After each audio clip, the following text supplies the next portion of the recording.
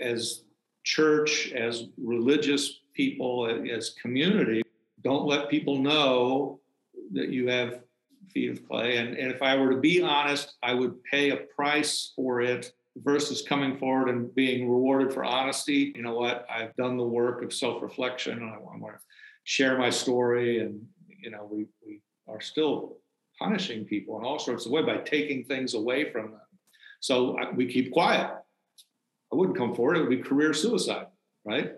Whether you're a victim or maybe, an abuser.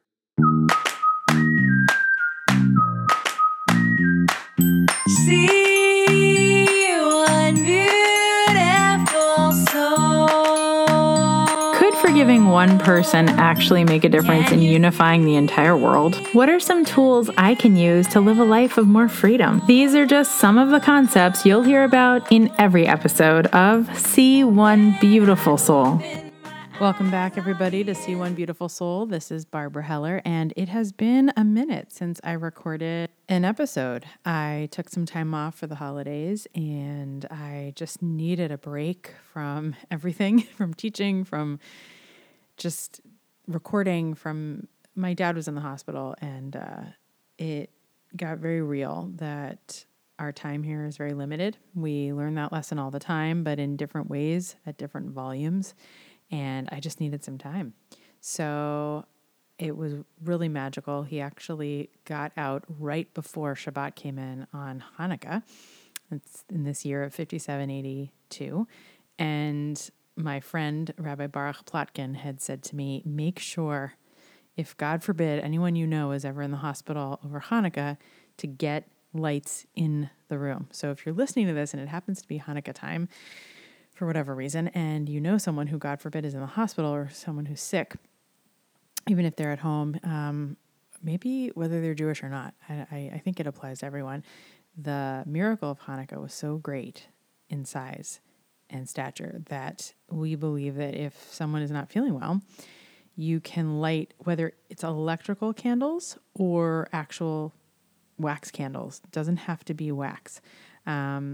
There's something very powerful about seeing that light and marking the commandment, the mitzvah of lighting candles on Hanukkah that brings about miracles. And it really did. I have to say that I brought both. I brought the wax candles in a Chanukiah, in a menorah with me, and I begged the nurses with tears coming out of my face, can I please? And they asked head of the floor if I could light it. And of course they said no. It's a fire hazard, whatever, in a hospital, even though I promised I would stand by it. So I also had with me, I went to CVS and I picked up those electric lights. They're actually, I think, used for Christmas, but they're long stem candles, sort of like what you would see on a set of Beauty and the Beast. And I picked up 9 of those because you need the 8 lights plus the shamash, the liter candle. And I figured, I hope my dad's not in here for 8 days, but if we got to do all 8 days, we're going to do them. So I packed up all the candles. They were expensive. They hadn't quite yet gone on sale because it was the middle of Hanukkah. It was like the second or third night.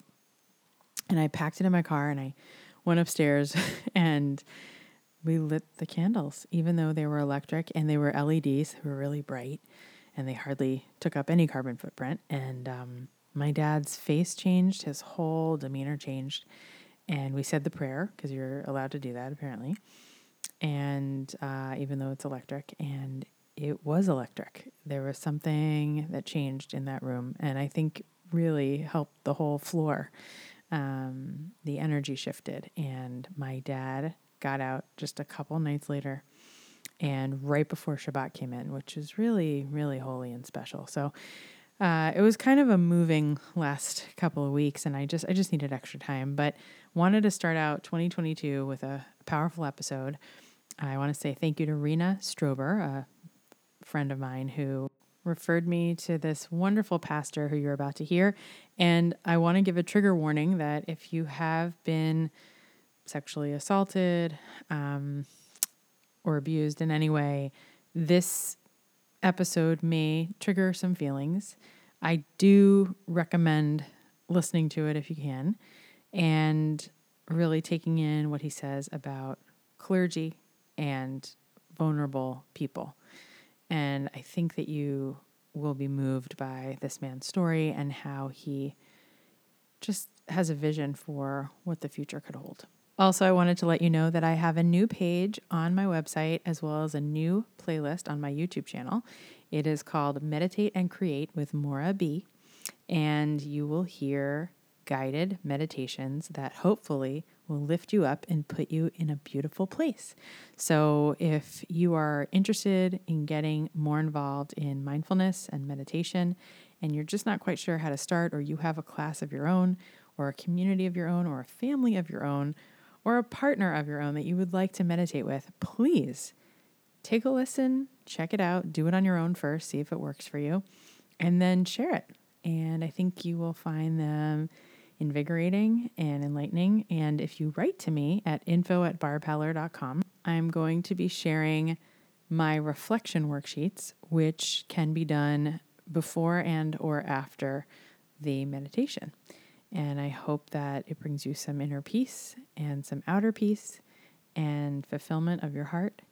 And I can't wait to hear from you in this new venture. I hope you're having a wonderful start to your 2022. May we all become more united and more unified to be a force for good in this world. And may we continue to lift ourselves and each other up. Wishing everyone a happy and healthy and joyful and peaceful new year. Pastor Lane Beamer, it is so good to sit with you on Zoom right now. Good to be with you. We were introduced by a dear friend of mine who's also a fellow artist and educator, Rena Strober, of Liv and Maddie fame. And you guys worked together at the Music Academy for the Blind. Is that what it's called? Yeah, I met Rena when she was teaching for the Academy of Music for the Blind, and actually had the great pleasure of getting to perform a couple of songs with her. She was very gracious. We were just saying how sometimes when God takes a sense away or something that we feel is vital to us, you were saying that, man, on Saturdays, that building was way more spiritual than on Sundays. Oh, yeah. The joy of, kids making music and discovering things and learning. They were there because they wanted to learn. They weren't there because they had to learn. The adults were there because they wanted to teach. The building came alive in a way that it just didn't on Sunday morning, because there were more people, more rooms being used. The mistake that a lot of churches can make on Sunday morning is we sort of fit into our grooves, and we do what we always do. And it can be kind of hard for the spirit to break forth. Well, we're definitely going to get more into that on See One Beautiful Soul. Be uncomfortable so that we can grow in that way. I love just hearing the way that you speak about joy and how it is connected to spirit. How did you find yourself in the clergy? Is this a family business, or is this something you stumbled upon? I grew up in the church. I grew up in a Lutheran church, ELCA, which is the Evangelical Lutheran Church of America, in a little farm town in Ohio. We were, church folks going back, but it's that little brick country church. As a young man, I can say that I heard a call to ministry, and that was confirmed by people in the church and a pastor who said, I really think you should consider going to seminary and becoming a minister. And that resonated with me. But I also heard a call to theater, and theater was a lot more fun.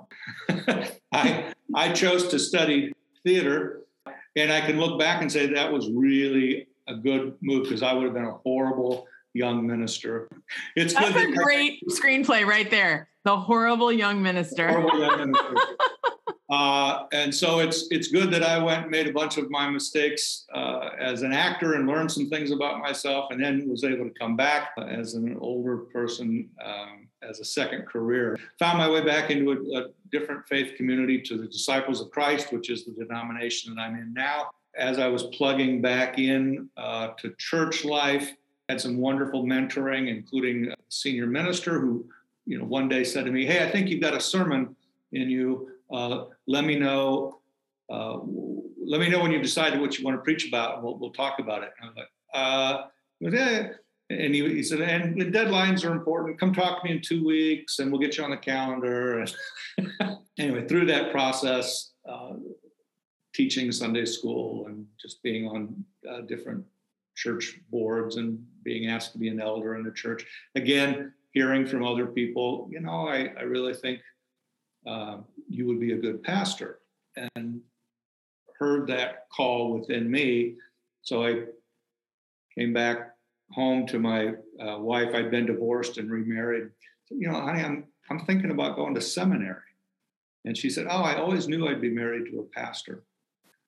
You married an ex-actor handyman. She goes, yeah, I don't know. I always knew I was going to be married to a pastor. She was the least surprised of anybody. It was definitely a midlife career change. I'm very happy that I did it. It still feels like, even on my really bad days, when I think I don't know what I'm doing, like, no, but I'm learning what I'm supposed to be learning today. This is the place I'm supposed to be. This is the stuff I'm supposed to be wrestling with. And the beauty of working as a pastor is you're doing it in a community. You're working on things together. You're trying to move forward together, learning and growing together. It's beautiful. So around how old were you when you made that career? 45, I think, maybe, when I said I'm thinking about doing this. So I think I was probably about 47 when I started seminary. That's so interesting. And so up until that point, you were an actor. You sound like Harrison Ford's career, by the way, because you were an actor and a handyman. And also Jesus. He was a very good carpenter. I don't know that I worked in Chicago and LA as a professional actor for 20 some years. Always had to have a part-time job. In the midst of a divorce, gave up acting. It was just one more thing that I didn't need on my plate. Started working as a handyman. And in the midst of all that, there would be days when I'd crawl out from under something or get down off a ladder and think, I don't know that I want to be doing this as I get older. Maybe I should think about, could I use my brain a little more, a little less brawn? So I started, if I went back to school, what would I study? And I kept coming back to, if I could study anything, I'd love to study the Bible. It was about the time that people in the church were saying, I think you ought to be a pastor. Wow. I think God speaks to us in a lot of ways. And I think God was speaking to me in the aches and pains of crawling out from under the house. Yeah, you're okay as a handyman, but maybe this isn't what you're supposed to be doing. That's amazing. To say, as you're telling me this remarkable story, number one, it reminds me of me a little bit too. And being an actor and always having a Sunday school job, always going to synagogue after a certain age because I met my rabbi, the one who dared me to make this podcast, by the way, who I told you about, Rabbi David Aaron. I met him at 24, and at 19, I had met a rabbi who they were sort of like throwing me little breadcrumbs from God, like, oh, you may want to be, consider being a spiritual person, professional Jew or professional spiritual person, which is hilarious to make money at doing spiritual stuff. I know. And I have to remind people around here at every church I've served, don't do that. I go, I'm the one that gets paid. You're all volunteers. Yeah. And I think being a performer really can lend itself very easily to the spiritual professions, because I believe that the only reason we create on stage is because we want to get closer to something bigger within and around, between all of us. Just watch Godspell, Stephen Schwartz, boom. All the arts are just godliness. You can channel it in different ways, but it's always there. I also was just thinking, we have this sort of unwritten but known rule in Kabbalah, for instance, like my rabbi is a Kabbalist as well, that you can't really start to study them. You could study the mystical. I study it all the time, but it is sort of looked at that you may not call yourself a makubal, someone who receives the mystical, until you actually reach age 40 and you've studied the Bible through and through. I love that idea. I know that we share it with other cultures as well, but I'm just sitting here listening to you. And in this moment, I'm actually thinking, wouldn't it be wise for every pastoral, rabbinical minister, like all those jobs, to only be open to people over 40? Because I have met wonderful people who are very enlightened at 20 and 25. And I don't think Jesus was 40, but like Rabbi Akiva was 40 when he started studying and wasn't a rabbi yet. And there are Avraham was like way old when he became a father, and I just think like we put so much pressure on being under 40, right, to like be super successful. But I think when it comes to spiritual stuff, to talk to somebody from the deepest parts of my heart who's been around and kind of has lived a little bit. But I think the truth that you're speaking there is that there are benefits of age. With that being said, though, there are old souls, and there are great benefits to young. Hey, I may be an energetic 63, but I'm 63. And, like I say, I would have been a horrible young minister. That being said, boy, there would have been a lot I could have accomplished as a young minister that are very hard for me to accomplish now, just on that pure energy available to me, that I would pour into my theater production. I can't stay up 3 days in a row. But the truth in that, I think, is that there are some things that can only come to us on the other side of experience. I am a much more empathetic pastor than I ever could have been as a young man. I had to go through some stuff. I had to prove my own limitations, had to stumble and fall. When someone's sort of at a place and they're beating themselves up, I can go, oh, I got that beat. Let me tell you, I often try to help people let go of some of the self-blame by saying, okay, right, this happened, you made some choices. God has forgiven you. Now, if you can forgive yourself, I want you to grasp this amazing resource that you have now. Because you now get to carry this forward with you and share it with other people as, hey, you're not the only one. And there is a new day on the other side of it. Yeah. God is here with you on the other side of on the other side of the valley of the shadow of death. God is there. And we can be that for one another if we're willing to be honest enough, and say, oh, I've been there too. Yeah. You're not alone in this.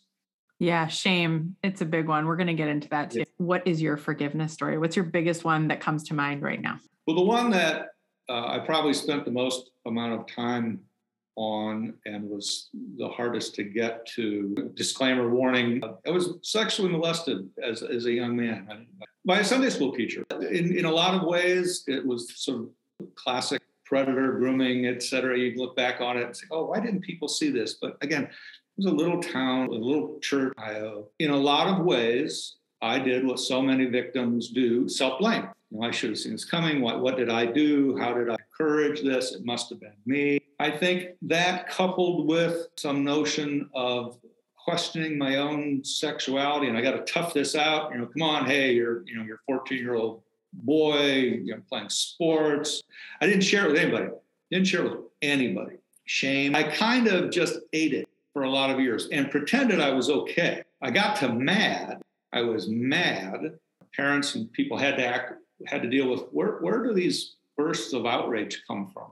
Because that was new, but I wouldn't share with anybody about it. But I kind of got through that period and then just pretended I was okay. Yeah. Thought I was okay. I got over it. But at different points in my life, I would have these outbursts because I had some real rage inside me that I never really wanted to do the work. Well, where does this come from? Yeah.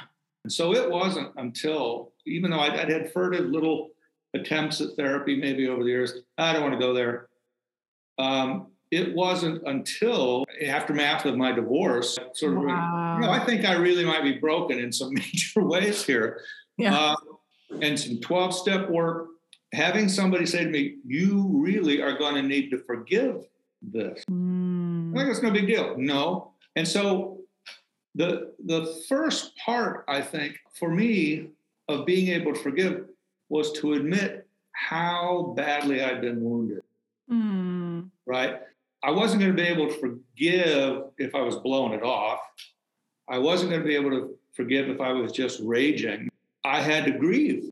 I had to lament. I had to mourn. Oh, look, all that was kind of taken away from that young boy.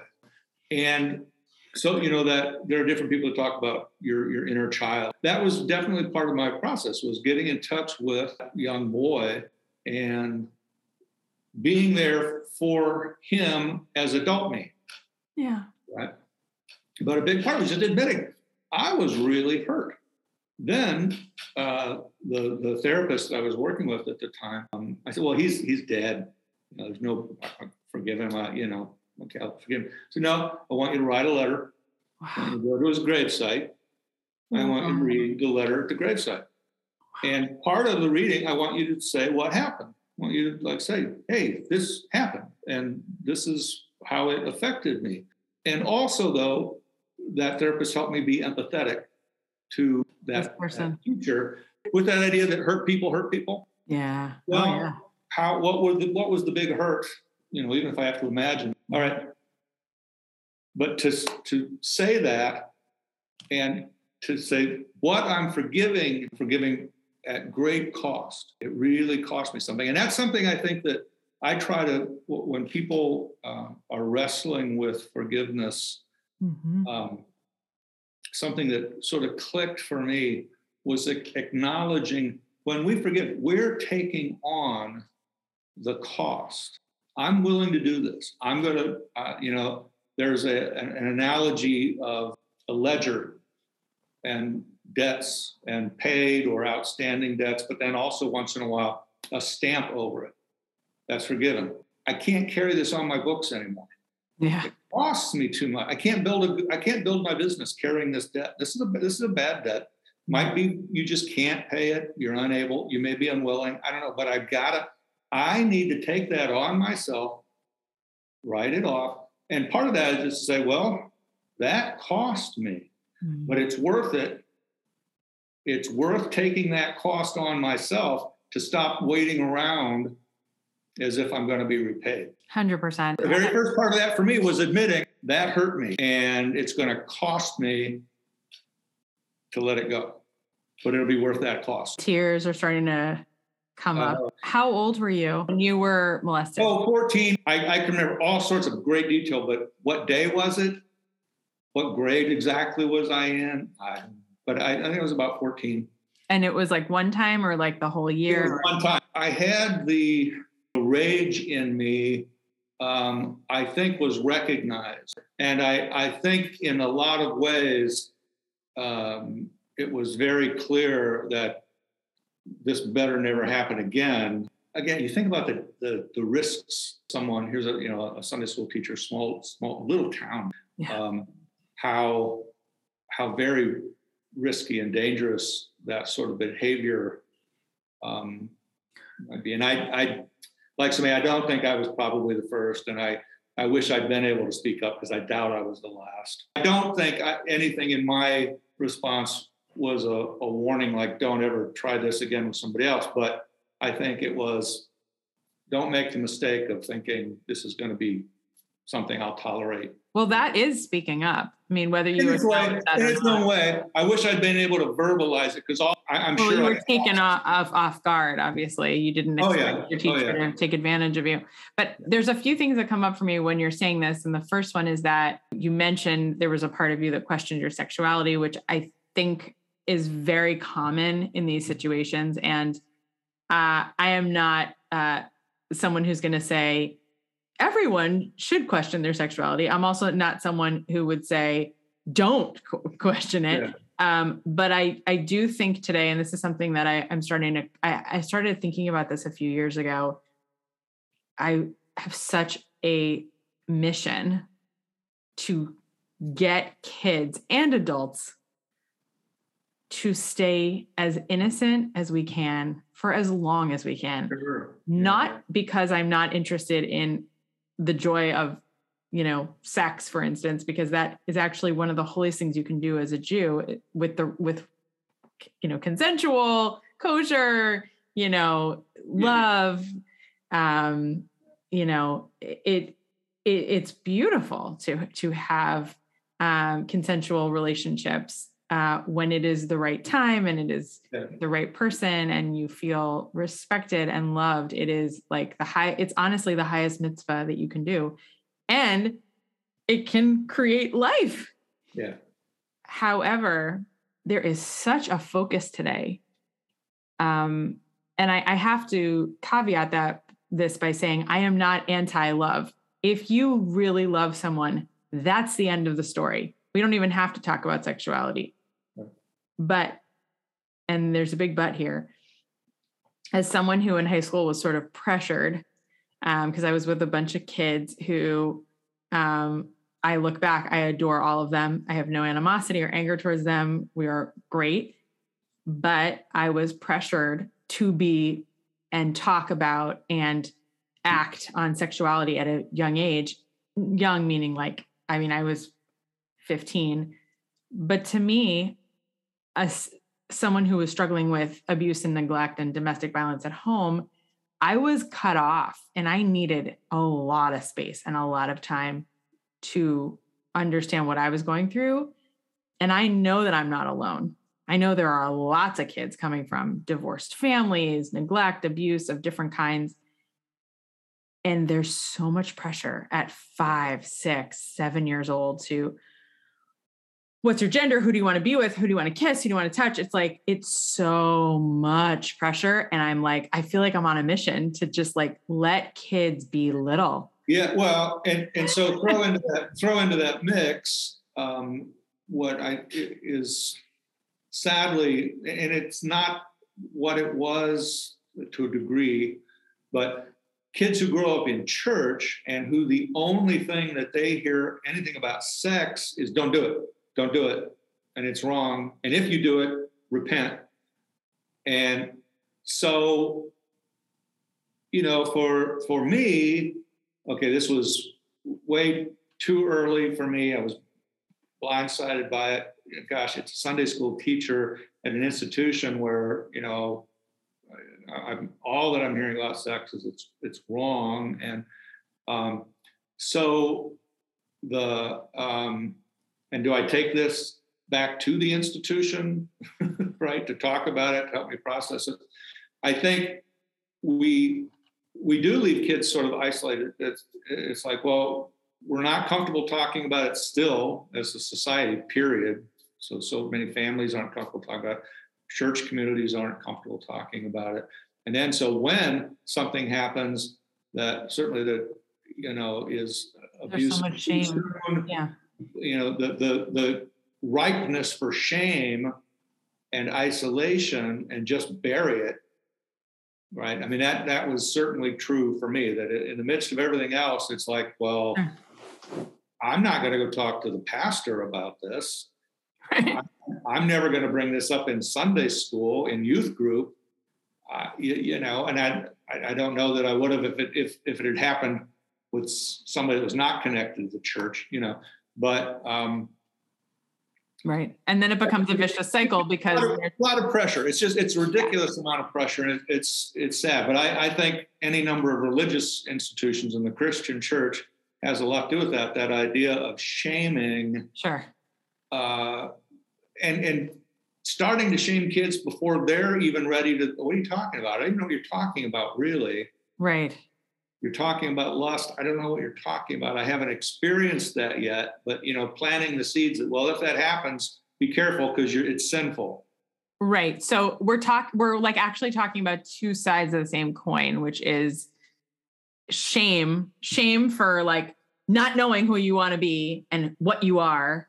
And then also shame for even talking about it. And we're trying to avoid the shaming. So let's get it all out. And it's like, I used to berate myself for not really knowing what I was in terms of like who I was attracted to, because I really I was kind of cut off from men and women because I was like, I had like my LGBT friends who were like, it's totally great if you want to do this. And I'm like, okay. And then on the other side, it was like my parents I never saw them kiss. I saw them kiss once in my life and it was like gross for me.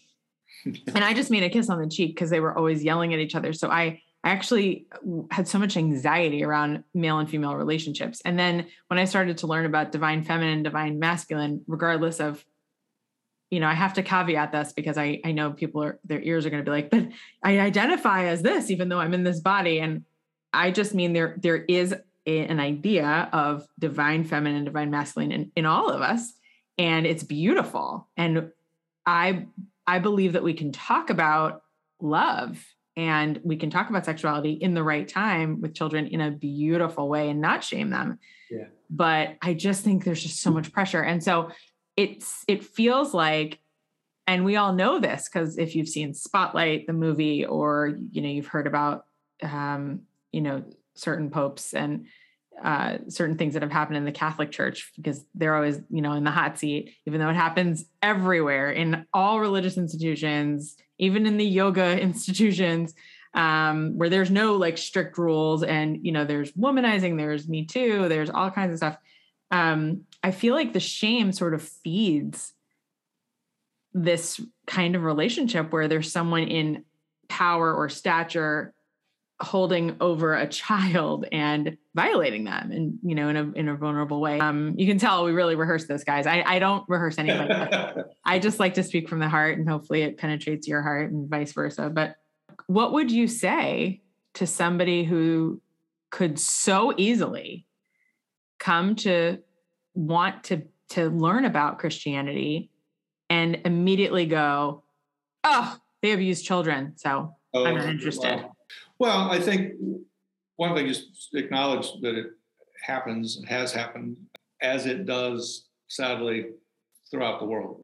We don't hold the corner of the market on that, but particularly can cause this to happen in the Christian church. Deep-seated sense that sex is the number one thing that God is concerned about, and that's a puritanical, now more evangelical, if you will, take. But it's certainly, been within the church. You can find it, you can take it back to Paul, particularly concerned about anything that happens outside of the wedding bed. I think you have to read the Bible and come up with that conclusion, but you can find a scripture that will take you there if you choose to. And then you add to it, again, I'll say it's unfortunate, a Catholic Church understanding that to be closest to God, to be closest to Jesus, you have to be celibate. You have to, well, I think right away you're setting up people to fail. You're asking people to human, very innate, natural, God-given desires and impetuses within us. And then you add to that power, and that if someone were to find out that you've made a mistake, now you're going to lose power. The institution is going. So we are going to control that. We're going to do damage control. There's where I think now the institution compounds its sin of shaming it. Well, now we're going to do damage control, and we're going to deny. And so that when those victims come forward and say, hey, I've been hurt, we're not going to do all that we can, which would be just go, hey, it happened. And we can talk about it, right? So my hope as we go forward as church, as religious people, as community, because we're playing this out in society, right? It's power, and it's don't let people know that you have feet of clay. And if I were to be honest, I would pay a price for it versus coming forward and being rewarded for honesty and being rewarded for, I've done the work of self-reflection, and I want to share my story. And, we are still punishing people in all sorts of ways by taking things away from them. So we keep quiet. I wouldn't come forward. It would be career suicide, right? Whether you're a victim or maybe, an abuser.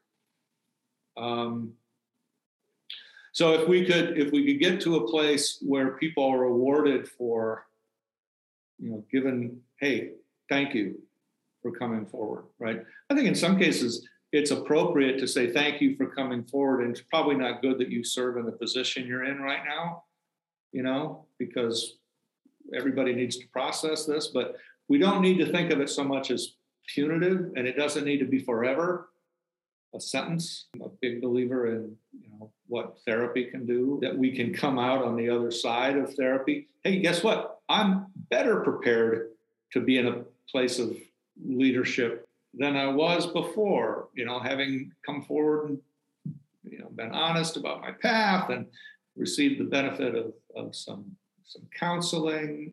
But we don't do that right now. It's like, it's over.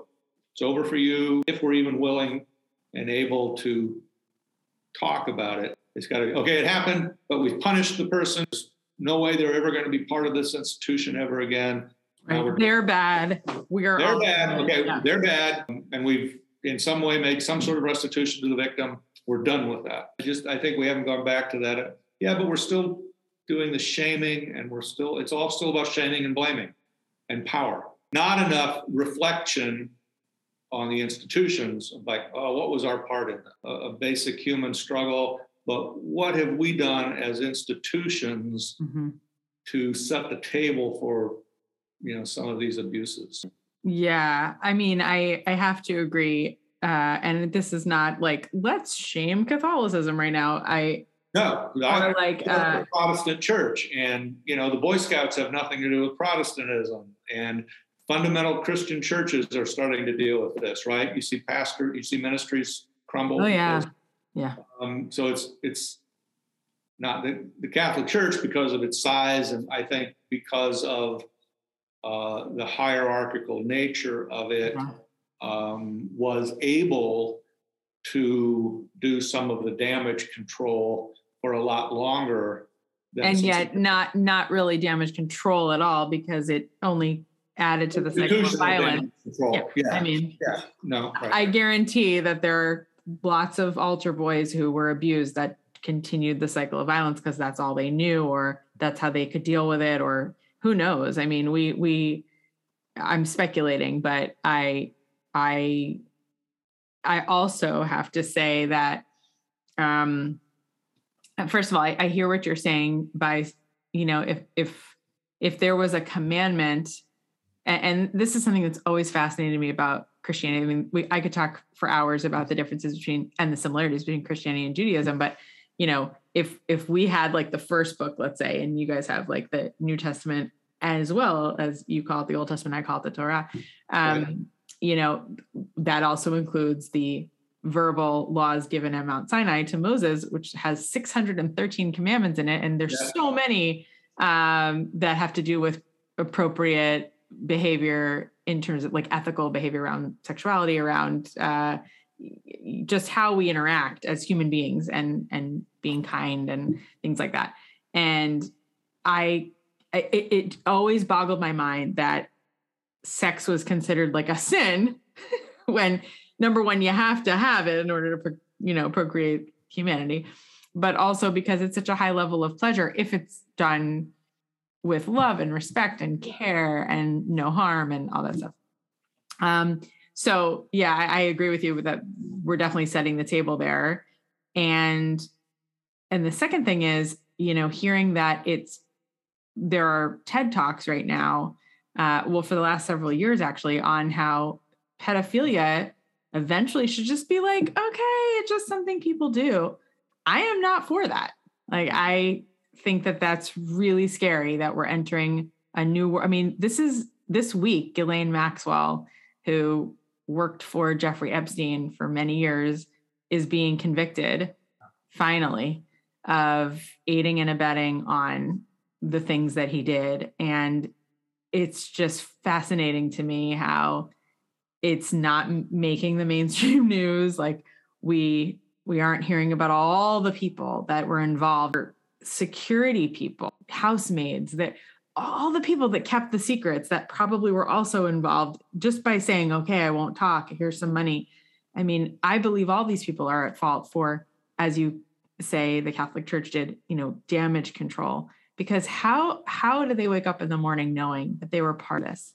If it's consensual and you are of a certain age and you feel that the person you're with and it's kosher, any things you can do to show someone you love them. And wouldn't it be great if you waited until you had a committed relationship like marriage in order to then have, but I know I'm in a very small minority. If you could take religion out of it and just talk about ethics, the imbalance of power. You go to any number of cultures and any number of times, and the idea that a 14-year-old might be sexually active wouldn't be bad or abnormal or anything. So it's not just like a chronological thing or even a biological thing, but the place in society. Our society right now, there's no way that a 14, 15, 16-year-old person is not going to be at an imbalance of power. Exactly. And not be taken advantage of. Yes. And that's the take advantage. So that's the sin. It's not the fact that a 40-year-old and a 15-year-old had sex, but that it took place in a context where there is no way that they could meet each other in any way that could be considered equal and supportive, mutually nourishing, right? Nurturing, anything or a lack of harm. I mean, there's definitely harm. Right. You always have to factor those things in when you're talking about what's this ethic that we're trying to live in. I think it's potentially harmful to just say no until you're married, because you can end up with people getting married so they can have sex. Oh, 100%. I know that one very well too. Yep. We have that in the Jewish community too. But it comes from a place of society saying, look, if you're married, we can hold you accountable to one another in a way that we can't if you engage in sex before you're married. We're worried about kids that might result. I can unpack and understand how you get to a place where you say, look, we're going to say that it's sinful to engage in sex outside of marriage because we're trying to control the possible damage. But we've come so far since so many of these codes were written in terms of the possibility for sexual expression that can be mutually beneficial, mutually nurturing, and whatever. But I don't think we're at a place where it still can be, even less so now, I think, in 2020 compared to some eras past, where a young person might enter into a relationship with an older person this works for me, works for us both, right? We're not in that world where you can say, no, that young person is giving consent. Right. No. I just don't, I carry my own past with me as I form that opinion, but. And maybe that's part of why God chose you to have that, because I believe everything that happens to us is for us. And maybe you can be a stand for 14-year-olds or any age that doesn't feel harmful. To be able to discover things on our own, at our own time, at our own pace, but we do that way too much in all sorts of areas. Well, you're 16. Yeah, exactly. You're 18. Now you're able to whatever. Yeah, I agree with you. At 21, you can drink. Apparently, Iran is way more developed than us because there are still little girls getting married at 9. So I guess they have a better. I'm saying this facetiously, and the UN just elected them a true leader in how to respect women. That's a little comedy, but it's true. You can look it up. I have such an interesting opinion of the UN after watching a movie Ami Horowitz made. It's a documentary. It's a little bit like Borat, but it's actually true. There's no script or anything. It's called You and Me, and it is fascinating. And he made it many years ago, and it's very interesting. This was like during the time of Osama bin Laden and Arafat. I am so intrigued by this, and I think our listeners are going to be blown away by how level-headed and kind and mature and wise you are. Call my wife, please, and my ex-wife. They'd both be fascinated to hear about this mature person. What's interesting about you is that I am pretty good most of the time at like sensing people's energy, but you are very evolved because I don't see or sense or smell through the Zoom screen any hint of aggression or anger towards you, the person who harmed you. I just don't feel it at all when you talk about it. You're very evolved from it. And I've had a lot of help. Well, thank you. I've had a lot of help, and it was in stages. Graveside, that was a powerful ritual. Worked with some other people, including a very powerful healing. Do you know the ayahuasca? He specifically went to his retreat in Peru. I heard him speak here in the States, and he'd offered. He said, "Well, you can come to one of my retreats here in the States." I know I want to come to your retreat in Peru. I want to be in the jungle. I want to do it there. 3-night over a 5-night period. Very powerful. Linking the sides of my brain, the conscious and the subconscious, making peace and accepting what happened and saying, but I don't have to carry it forward with me. What would you say is our biggest struggle right now in terms of our society? If I could pick one thing, if it could just happen tomorrow, if we could all turn to the same just news source that we could trust. Now, Now, we laugh when we say that because like, that's impossible. Well, we're always going to turn to our editorials that I want someone else to help me unpack this. But if we could, from both different sides of these poles that we're on, if we had sources that we could go, that at least happened. Because that was reported, that happened. Now I get to unpack what that means to me or not, but we don't have those sources that this divide can say, well, if we come here and I read it in print, I see it happen, that is a fact.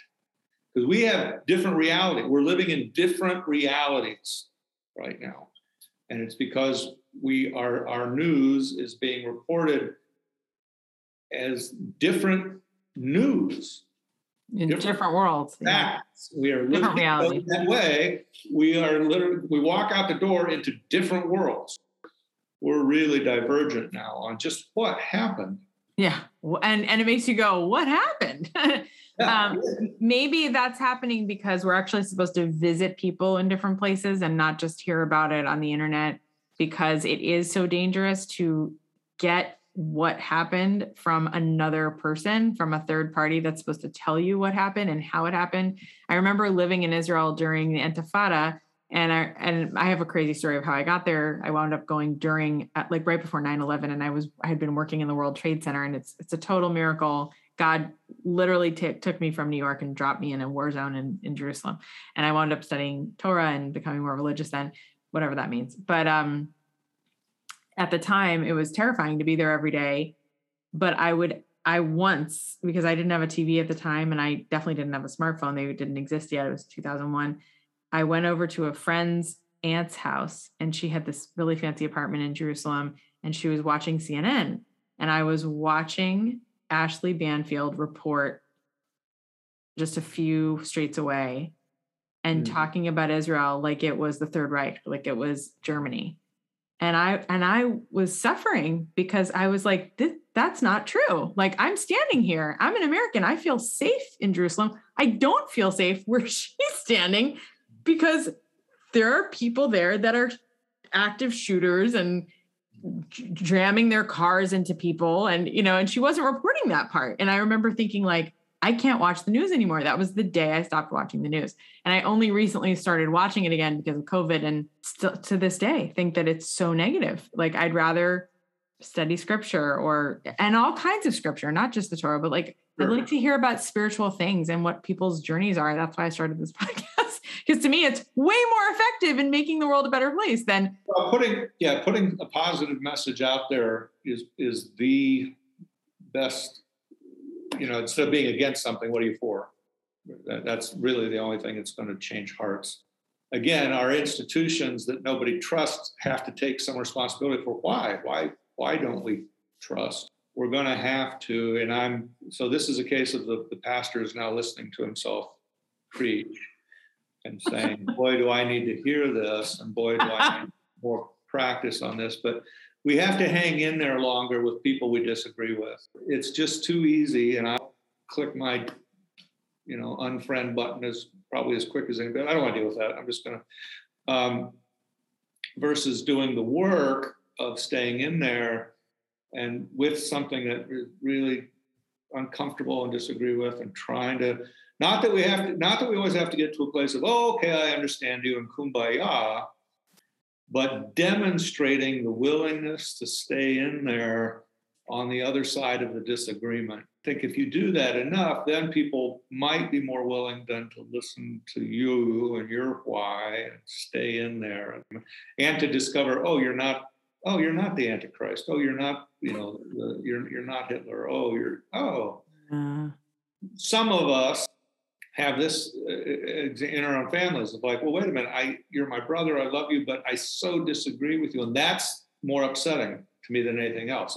We stay in the relationship because you're still my brother. Well, if we could have that commitment to one another in society, I still need to stay in relationship with you now, where we are all in this together. I know I need to practice that more. I need to listen more than I talk. I need to, not feel like, well, there, I put my little meme out there and that's it. That's it. I saved the world today. I shared this really witty little, it summed it up perfectly. It feels so good to put that witty thing out there. And it's a little, whatever, the turn of the phrase or whatever. Wasn't that clever? If you're on the other side, It hurts. that witty little witticism is just a jab. Is it really witty, or is it, third grade taunting? Passive. I often will think to myself when someone who I would probably agree with says something really funny about, the weirdos of the other group or whatever that is. It's like, I always think to myself, is this really going to help or is this going to harm? Yeah. And at the end of the day, spiritual things are always helpful. You said it so well. I'm the preacher and I'm taking my own advice. Oh, God wants me to stand up in front of people and say things out loud that I need to hear myself. Right. That's a huge part. That's a huge part of my God calling me to ministry is I want you to have to stand up there, wrestle with this scripture, and say to people, well, here's how we are supposed to behave. And then reflect on how am I doing in that regard? Yeah. I mean, I'm a mindfulness teacher because I struggle with anxiety for years, and it really calms me down to help other people calm down. And we're ending at 6:13, which is so cool because there's 613 mitzvot or commandments. So in like a second, it's going to be 6:13. How can we get in touch with you? How can we support your community? How can we? Hey, if you're ever in Austin, come by Central Christian Church. We are right down the street from the Capitol building. I guarantee you, unless you bring 420 some friends, we'll have a seat for you. We're a small group of folks in a big old sanctuary. I want to do damage control for Christ. I think there's an image of Christianity out in the world that I don't think is the best reflection of the carpenter from Nazareth. So if and when you see someone that you think, oh, I think you're walking the walk pretty well, let them know. I think the best thing I can do as a Christian is to help somebody live into their faith. I think that's what Jesus would do, right? I really do. As opposed to get them all to be Christian. I think the best way I could have someone think, wow, I wonder if I should be a Christian, is to have that see in me, well, that person helped me be a better Sufi. I wonder if maybe I want to be a Christian. And I wouldn't demand that you give up being a Sufi to be a Christian. I think that the best thing that we can all do is if you see someone who's walking a walk that you think, wow, you're making a difference. That's who, just acknowledge it and say, hey, I really, whether they claim a faith tradition or not, encourage people that are trying to make a difference. And so if that happens to be, a church, a religious community, but there are all sorts of people that don't claim a deity, but are trying to do good work, trying to help people with their walk. And so when we acknowledge them and we say thank you for doing the work that you're doing, what if we all did that every day? Yeah, looked for the good. And actually, what would this world be like? Right? I just posted today, you can look it up, on December 30th, 2021. My grandmother, I came across this beautiful video of hers. She had a breath, whatever you call it, air filtration system going on in her nose. I don't know what you call that. Oxygen tank. And she was at the last year of her life. She lived to just about 96. She says, I always say it's easy to look for the bad. You got to look for the good. And my teacher, David Sachs, who's also been on the podcast, he's also a producer and a writer in Hollywood. And one of the most humble people I've ever met, Glenn Ara, and he's just so learned in Judaism and spiritual texts. And I listen to him on every Sunday. And he once told me that if you have a deep thought about somebody who's passed away, and you just remember them in the moment, or you come across a letter that they gave you, or a video in this case, or you just have this memory that comes upon you, they're visiting you. Yeah. And I found that today. And of course, you just reiterated her very wise words that she gave credit to the old adage. I don't even know who said it, but to acknowledge the good in others. I don't know if there's anything else. All of our traditions talk about, helping the other, help the other. And what could be more helpful than to say, I saw what you did there. I appreciate it. you made a difference. Yeah, it sounds so simple, and yet I don't know why it's cooler or more acceptable to walk down the street like, kind of like zombied out instead of like, Yeah. hey, you're beautiful. You're a miracle. Right. God bless you. Thank you so much for being here. Thank I you. hope this is the beginning of many conversations because I feel like we're friends now, and I just want to acknowledge your greatness and Oh, thank you. Well, I know this in a very real way, it's a pat Christian thing, but it's true. It's like it's what God's been able to do. It's because it ain't me. I got news for you. It ain't me. I can tell you about when Lane's in charge what happens, but if it's true. If God can use me, God can use any of us. And oh, you're so humble. But no, really, the grace that you brought today, I hope will really inspire somebody who needs to hear it, and it will find the ear and the heart of somebody who needs to. And I admire your courage, and in a world that is still learning how to have sea legs in sharing from the heart about these really difficult situations. Like, well, here's for anybody that's listening, that which you can speak, you take its power away, right? There are things that we give power to because if anyone found out, if you can speak it and put it out there, you've taken its power away. And that was a big part of me. I was giving power to things that I was keeping in the dark. And they don't have that power anymore. Yes. And so what if someone, hey, guess what I heard? Oh yeah, that happened. Yeah, and I survived, and look at me. Look who I've become because of it. My grandma also used to say, adversity doesn't drown me. It builds me. It is that which makes me strong. Or as Britney Spears would say, stronger than yesterday, or Kelly Clarkson, what doesn't kill you make you strong. Anyway, so good to meet you. And thank you for the time. And really congrats to the rabbi that said to you, I think you ought to do this thing. Oh, I can't wait to connect you guys. I'm going to email you right now about him. How courageous and wonderful and humble is Pastor Lane, huh? Okay, so here's some takeaways from this episode. I hope that it brought your heart some peace. Number 1, feet of clay. I had never heard that before. It is a biblical phrase used in Christian cultures that means having some sort of character flaw, something that is embarrassing or shameful. Number 2, if we're listening and open to growth, we can be there for someone else and share what we've learned from our journey to help lift them up. 3, in order to get over a traumatic experience, we have to grieve what was lost and forgive the person or persons and God for allowing it to happen. You can't rage it out of you. In fact, you can bless it, forgive it, and thank it for making you into who you are today. Number 4, forgiveness costs something.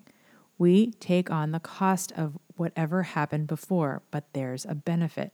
I can't carry this on my books anymore. This is a bad debt. I'm going to pay it. It's worth taking it on and stop waiting around as if I'm going to get repaid by somebody else.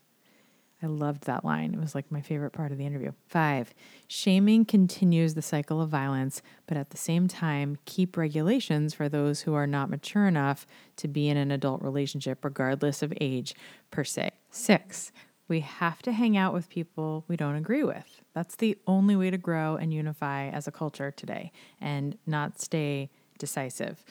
We don't save the world by sharing witty, hurtful memes. So remember that the next time you want to leave. To quote my grandmother and Pastor Lane, always look for the good. It's easy to find the bad. You got to look for the good, especially in someone who has already declared that they may have different beliefs from you. And finally, that which you can speak, you have taken its power away. So stop giving power to the things that you are keeping silent or in the dark and let them out. You never know who you could inspire for growth and ultimately to make the entire world a better place and to potentially stop cycles of violence. Thank you so much for joining us. See you next time on See One Beautiful Soul. Now get out there and hang out with somebody who might see things a little differently from you. and watch the magic happen. If you know somebody with a great story about forgiveness, failure, or freedom, please share them with us. If you learned something new or feel like something from this episode could inspire someone else, please share the episode on your Facebook page or Instagram and tag that person and tag us too. You can find all of our social medias, drop us a note, or join our newsletter at www.cuonebeautifulsoul.com. Please don't forget to subscribe and review us on iTunes, Spotify, or anywhere else you hear podcasts. May we all choose to look for the light in ourselves and each other in all ways, always.